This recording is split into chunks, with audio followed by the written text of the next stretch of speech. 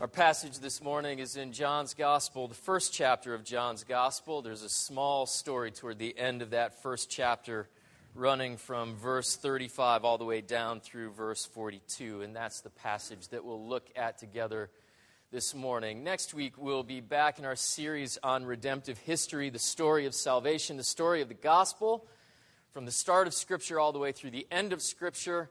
This morning, we're going to continue with another Reformation sermon. It's Reformation Sunday after all. It's the anniversary of Martin Luther, this strange German monk's act of protest, nailing 95 questions for discussion on the church door and sparking a great controversy that reformed the church. Now, I'll tell you this. I think the worst preaching the church does all year is Reformation preaching. So we're going to do it again. Congratulations. It's the worst preaching we do all year on the whole because there are a lot of details that belong to the Reformation, a lot of doctrine, a lot of history, a lot of events to keep track of. And it's almost impossible to keep track of them all and make sense of them. It's incredibly difficult for a hearer to hear a sermon about the Reformation and to pull it all together and to see its importance and its contextualization, its meaning in our time. But it is important to talk about. It is important for us to grapple with. So let's think about it just this way this morning. If you've ever cared about the church and what it means and what it's supposed to do and what it's not supposed to do, then you should care very much about the Reformation, even if you never get all of its details straight. That's what it was about. And for that, there's plenty of us to learn from and grow from as we remember where we came from. We're going to preach this morning about the church, not about the Reformation. We'll preach this morning what the Reformers said and believed about the church. But we're not going to preach about the event of protest itself. Young Christians, young theologians, one thing for you to listen for this morning. John, the cousin of Jesus, calls Jesus a name. What's the name? And what does it mean? Listen for that. And you will hear the gospel in that little piece.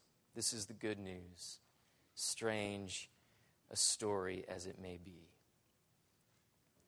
The next day again, John was standing with two of his disciples, and he looked at Jesus as he walked by, and he said, "Behold the Lamb of God." And the two disciples heard John say this, and they followed Jesus. Jesus turned and saw them following and said to them, "What are you seeking?" And they said to him, "Rabbi," which means teacher, "where are you staying?" And he said to them, "Come and you will see." So they came and saw where he was staying, and they stayed with him that day, for it was about the 10th hour. One of the two who heard John speak and followed Jesus was Andrew, Simon Peter's brother. And he first found his own brother Simon and said to him, "We found the Messiah," which means Christ. And he brought him to Jesus. And Jesus looked at him and said, "You are Simon, the son of John, but you shall be called Cephas," which means Peter. Let's pray. Now, Lord Jesus, you are the mighty fortress who holds our hearts and souls in your love and salvation, and you keep them eternally safe. And you've put us within the safety of your church. But help us to understand what it is not, what it means, what it doesn't mean, and allow us to grow in our love for the church. But even more than that, through and beyond that, allow us to grow in our love for you. And if you'll do this, we'll give you thanks. And we ask it in the name of the Father, and of the Son, and of the Holy Spirit. Amen. Would you be seated?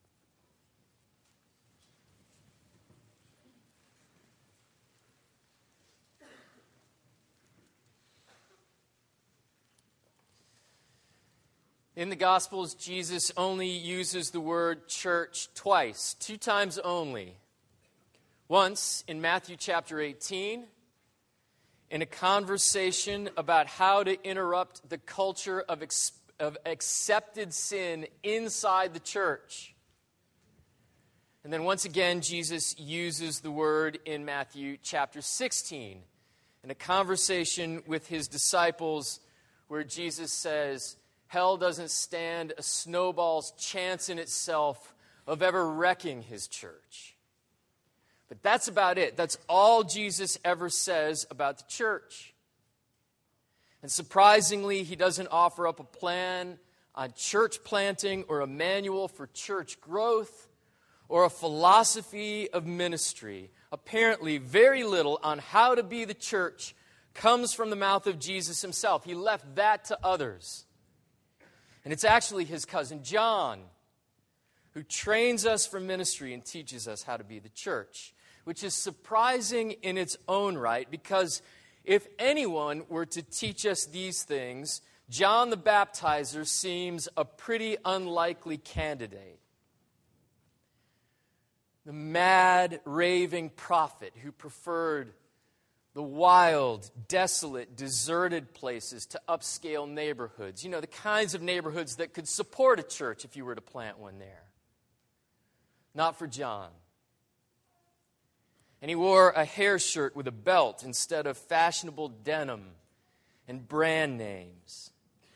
And you wouldn't see him holding court, staging power meetings in the tonier cafes around town. He had locust legs caught in his teeth and honeycombs stuck in his beard. Word struck, bee stung, sunburnt. John splashed people in rivers while thundering at them to repent, meaning wash yourselves of your filthy, polluting loves and make room for Messiah because God has sent him and he's near. He was fond of calling his audience a snake pit when they came out to hear him. And he even worked his way all the way into the center of the power circles in Jerusalem. And when he got there, he had the nerve to call the king an adulterer and a murderer to his face. Said things like, "I like you, Herod, you amuse me. And I'm going to be sorry to see God rain fire down on your head for killing your brother and stealing his wife." If anybody is to teach us about ministry, John's not the guy. John's ministry isn't the kind of ministry that we want to take up.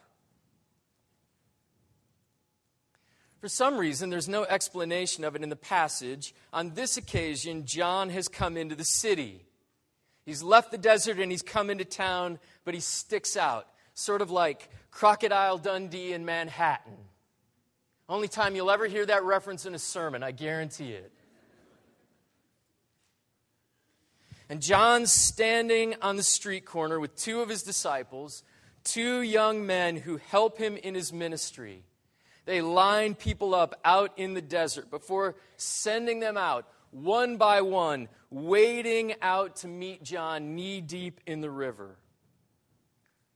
And as they stand on the street corner, they see Jesus walking by on his way somewhere else to do something else, and John points him out.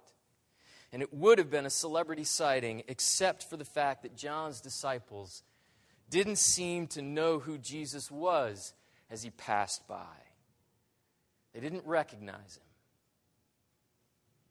At one time, Charlie Chaplin was the most famous man in the world, the clown of silent movies. Once he visited his hometown of London, and when word got around that Chaplin had come home, he received 73,000 letters in 2 days. 2 days. But that didn't mean that anyone could spot him on the street. I've told you this story before. He was once on vacation with his family in Monaco and saw posters advertising a Charlie Chaplin look-alike contest. Perfect, he thought. He got out his tramp suit. Pants too big, coat too small, tie too short. And he waddled down to the village square where the contest was being held. And he stood in a line with all the other contestants, his bowler hat sitting on his curly hair, his mustache whisking back and forth on his lip like a broom. He looked like he'd just walked off a celluloid reel, frame by flickering frame. And Chaplin won third place. Nobody knew who he was. And just because people have heard all kinds of things about Jesus, that doesn't mean they can pick him out of a lineup. It doesn't mean they can recognize him. Just because your friends and neighbors have heard many different things about Jesus doesn't mean they can find him where he puts himself to be found.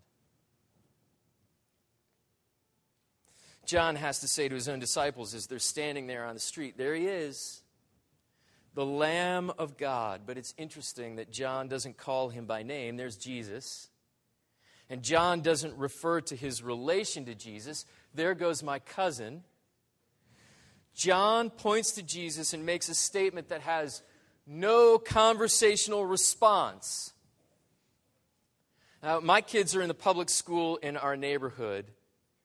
And we go to school with very likable, very friendly, very loving folks, but many of them are hard-edged skeptics. And it happens to me all the time. We'll be up at the school for some event or some activity, and we'll get to know some of the other parents, and inevitably I'll be asked the conversation killer. You know the question. So what is it that you do? And as soon as I answer, you can see people leave. Sometimes they just leave in their eyes. Sometimes, literally, they turn and walk away. And it's all the same. It's all a way of saying, I don't want to talk about this. I don't know how to talk about this. I don't want to know how to talk about this. And even John's disciples don't know how to talk about the Messiah, the one they're supposed to be looking for. But still, John doesn't shy away from making this loaded, ultimate theological statement. There's the Lamb of God. There is the one who is your spotless righteousness. There goes the sacrifice on whose head your sins will be heaped, every last one of them. And that's the work of the church. There is endless ministry to be done just in pointing to the Savior where he gives himself to be found. Pointing to Jesus in our singing. Pointing to Jesus in our liturgy. Pointing to Jesus in the simple gospel. Dead things made alive by the grace of God's heart poured into yours and giving to you faith. Pointing to Jesus in preaching and reading and hearing Scripture.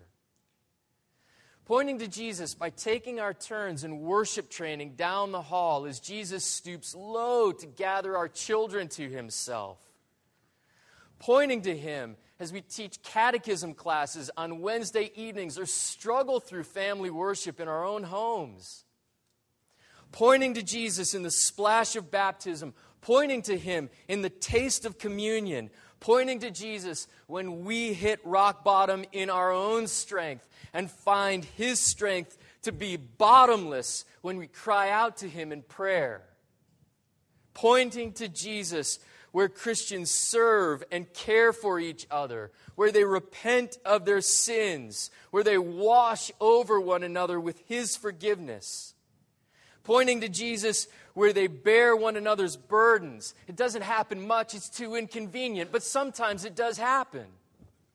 Pointing to Jesus when they get caught up in one another's joys. That happens even less. We're too envious and strangle-hearted.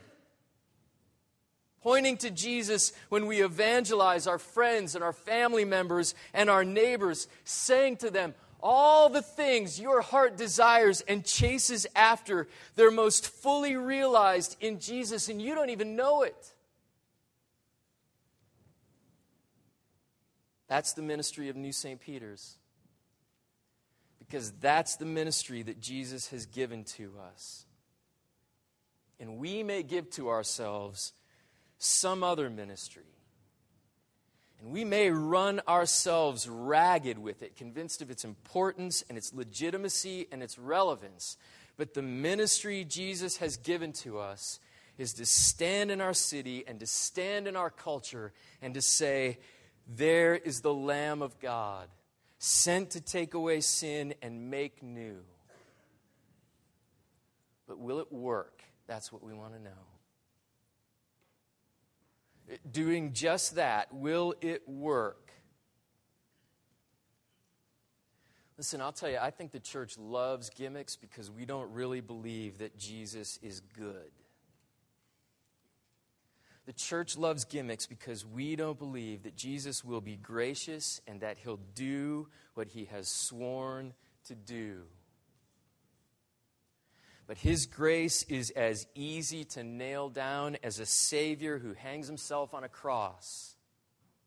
And his grace is as hard to hold back as a risen Savior who laughs off death and shrugs off the tomb. Of course it'll work. Of course it'll work. And Jesus has no doubt of it, even if you do. And then John shows us not just what ministry looks like, but what successful ministry looks like. Standing on a corner in town, leaning against a building, John says to two of his disciples, "Behold the Lamb of God." And when they see Jesus walking past, they both leave John. Can you believe it? John has trained them. They're his interns. What they know about ministry, John has taught them in its entirety. And now they're going off with another. We know this because they tailed Jesus through the streets for a couple of blocks. And Jesus wheels around on them and says, "What? What do you want? Why are you following me?" And not sure how to answer, they try to distract him or put him off the scent a bit. And they say, "Rabbi, where are you staying?" And Jesus says, "Come and see." But he's not saying to them, "Come see where I'm lodging." Jesus is saying, "Come and see if I am who I claim to be. Come and see if you can give your life over to me. Come and see if I can fill it to overflowing." And they go with him. And they don't just spend the afternoon drinking Earl Grey tea and playing dominoes and talking current events, Roman-Israelite relations. They stay over with him. It's late in the day, and they spend the night. And it even goes beyond that. One of these two disciples goes and gets his brother. They go out and they find others to come and follow Jesus. See, this is a long-term move. This is a redirection of their lives and their work. They were John's disciples. They're Jesus' disciples now. I know of no pastor who does ministry like this, whose ministry is designed to lose people, but that's the only way John understood ministry. Wasn't it John who said, "I must decrease and he must increase"? See, that's not the ministry talk I hear. I hear, Jesus must increase, but he should give me more influence to broker his increase in fame and glory. I'll be his manager. I'll be his handler. I'll be his PR agent. John didn't understand it that way. Later in chapter 3 of this same gospel, more of John's disciples will leave to go with Jesus, and others of his followers will come to complain. "John, you're going to stand by and do nothing? Put a stop to this." And John says, we can only have those whom the Lord gives to us. See, if John's doing ministry right, he'll lose people. Now, I'm not saying for a minute that New St. Peter's should wither away to nothing, or that we should put up a ministry designed to drive people out of the doors. We're not trying to shrink to a zero membership, and we have no interest in sparking a Scottish revival, where instead of gathering and perfecting the elect with joy, we're shrinking ourselves down to a few stern and faithful members. That's not biblical. It's not the gospel. It's not reformed. It's really just stupid. Jesus wants this church to grow. Jesus wants this church to flourish. But there's something for us to learn of what the church is to be and to look like from John's bizarre ministry of attrition. And here it is. We are not trying to draw people to ourselves, ever. There's a very large and prominent church in our city that has launched a massive marketing campaign. You can't have missed it. The billboards line the highways, and they feature very photogenic church members. You know, the kinds of people you would love to see in large format. And underneath their pictures, there is a slogan printed in large letters. I found a church I can believe in. It's clever, but it's wrong. Because if Jesus were to put his church on a billboard, it wouldn't look like that. It wouldn't look like the people we long to be, the people we aspire to be, the people we imagine ourselves to be. A billboard of the church would be an image of all the gold of Fort Knox stuffed to overflowing into battered, broken down cardboard boxes, tearing and ripping at the seams. Isn't that the picture Paul gives of the church in his letter to the Corinthians? But the problem for the church is the battered boxes keep trying to pass themselves off as the treasure, right down to our pastors. And John never made that mistake. Right up to the moment Herod called for it to be brought in on a silver platter, John never lost his head and tried to make the ministry of the church, the work of the church, something that it wasn't. New St. Peter's can't evangelize to itself. We all evangelize to something. We don't all evangelize to the right thing. And New St. Peter's cannot evangelize to its own membership.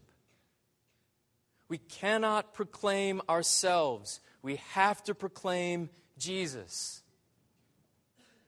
And I can't be the draw. And Colin can't be the draw. And Aaron can't be the draw for anybody. Listen, someday, we may live long enough to see it. We may not. Someday, the American church will grow up and begin to live by faith and not by celebrity. But this is the curse of every pastor. Every pastor, don't ever believe otherwise. If you do, you've been lied to and you've bought it. Every pastor is more or less an egomaniac. And I intellectually know the truth. I'm not the draw. My name can't be dropped. I'm not the one to be quoted. But experientially, I don't believe it.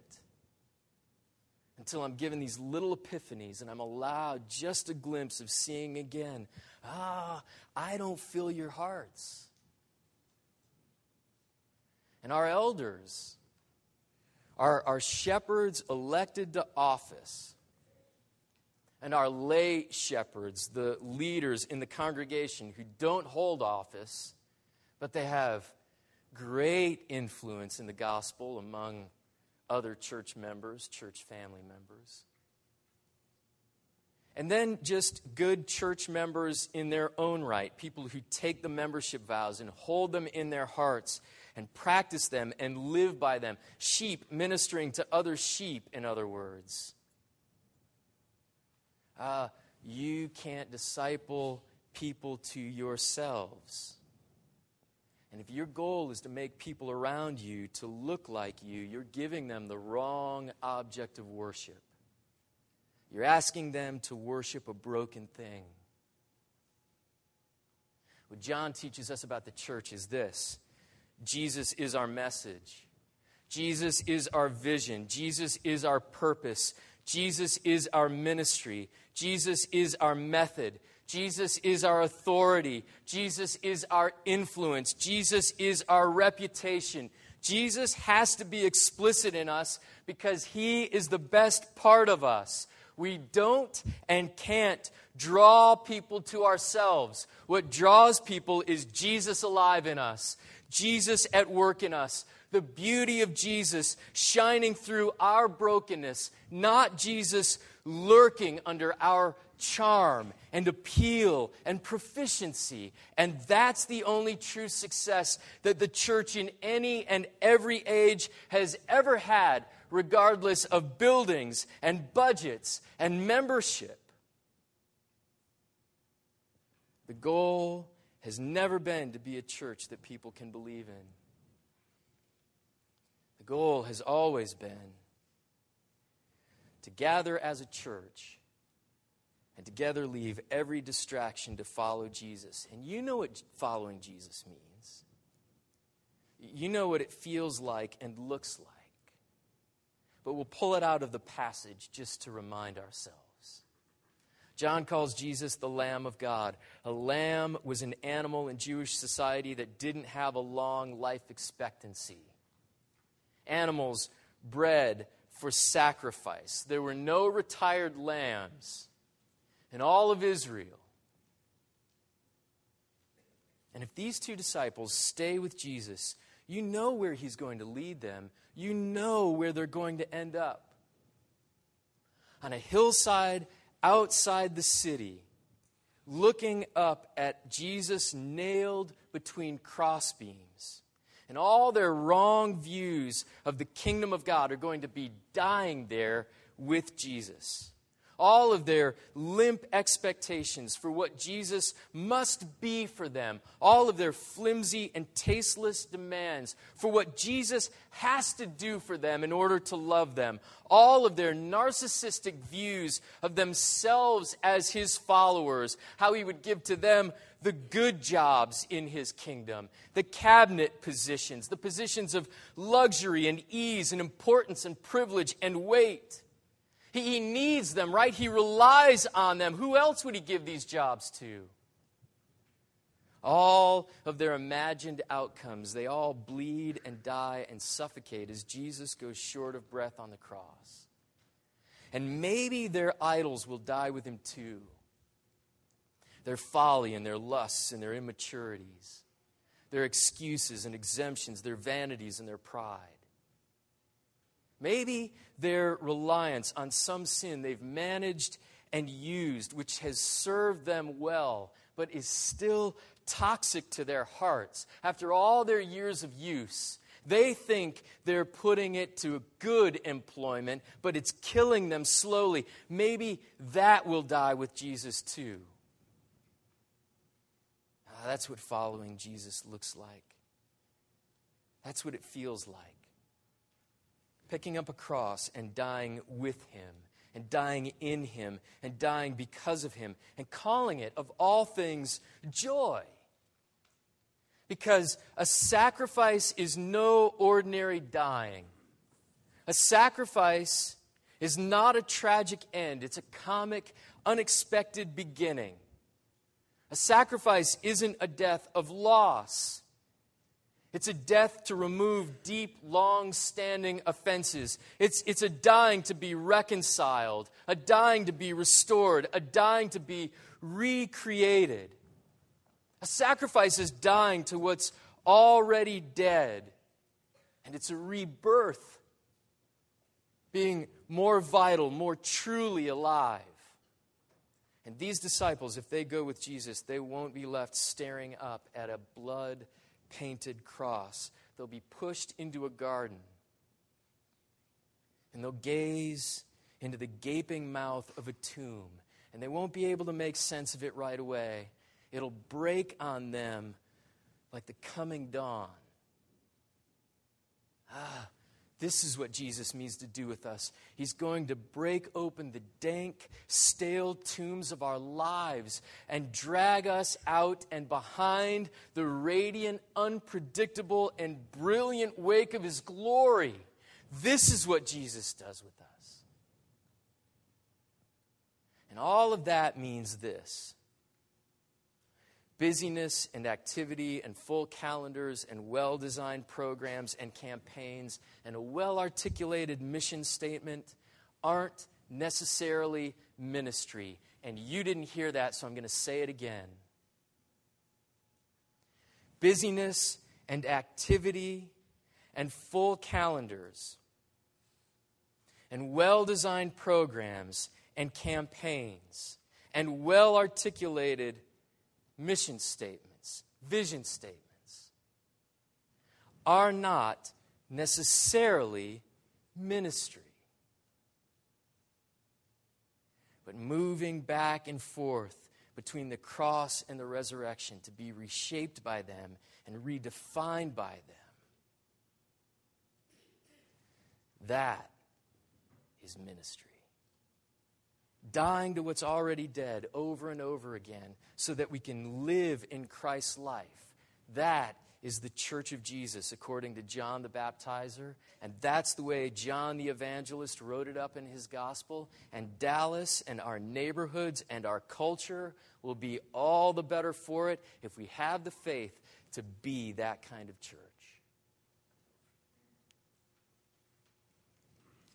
I met Jennifer, my wife, on a blind date. A buddy of mine in seminary set us up, and before either one of us realized what was happening, we had this date with a stranger.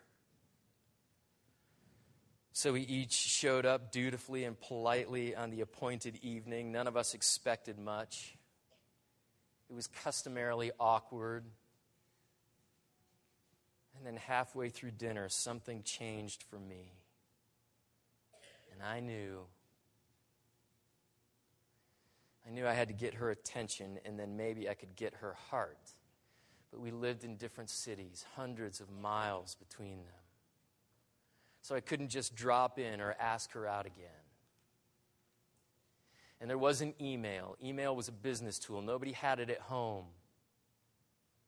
There were no social network pages to use. Cell phones didn't exist yet. The only cell phones there were the size of lunch boxes. There were no plans for unlimited texting and unlimited minutes. And long distance was outrageously expensive. So I did the only thing someone in my position could do. I wrote her letters. And she wrote back. And we have boxes and boxes and boxes of love letters. And do you know where they are? They're wrapped in plastic, stored in the garage. And we never get them out.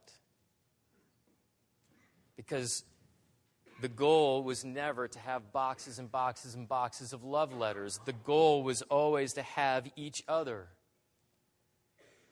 We could, if we wanted, make a life of reading through the letters and filing them, categorizing them, recategorizing them, annotating, cross-referencing them, quoting, archiving, curating them. But that would be a sad life. We could get lost in our letters. Or we could get lost in one another. The goal of the church was never to tangle people up in the church.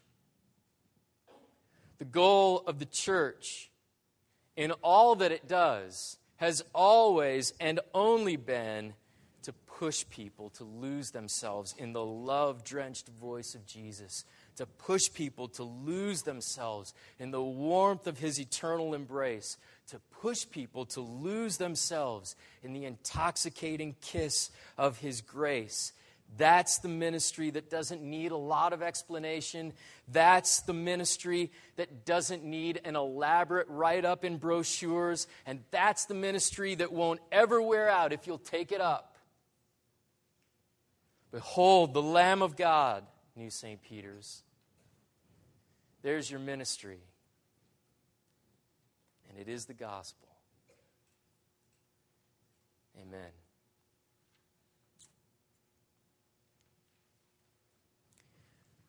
Oh, Lord Jesus, save us from the terrifying mistake that we so often commit,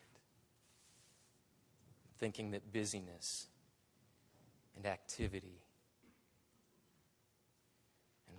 on the calendar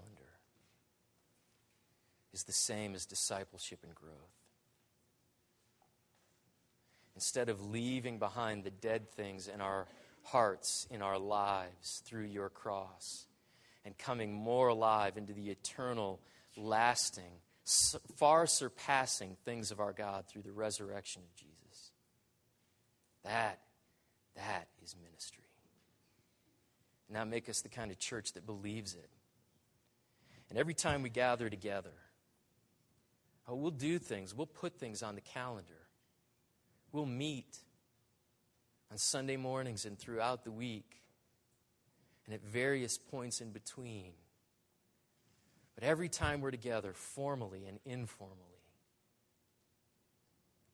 make us true ministers of the gospel, pointing one another to the strength and the love and the mercy of Jesus and the cross and the resurrection. Because that's where dead hearts are put to death and reborn hearts come alive. And we need it every day. Make us those kinds of disciples and that kind of church. And we pray, Lord, that you'd give to us that kind of presence in our city and in our culture. Behold the Lamb of God. Those few words John said, and yet those few words were as strong and as piercing as any others. Give to us the courage and the humility to make our ministry out of this, because you have given it. And for all these things, we will give you thanks in the name of the Father and of the Son and of the Holy Spirit.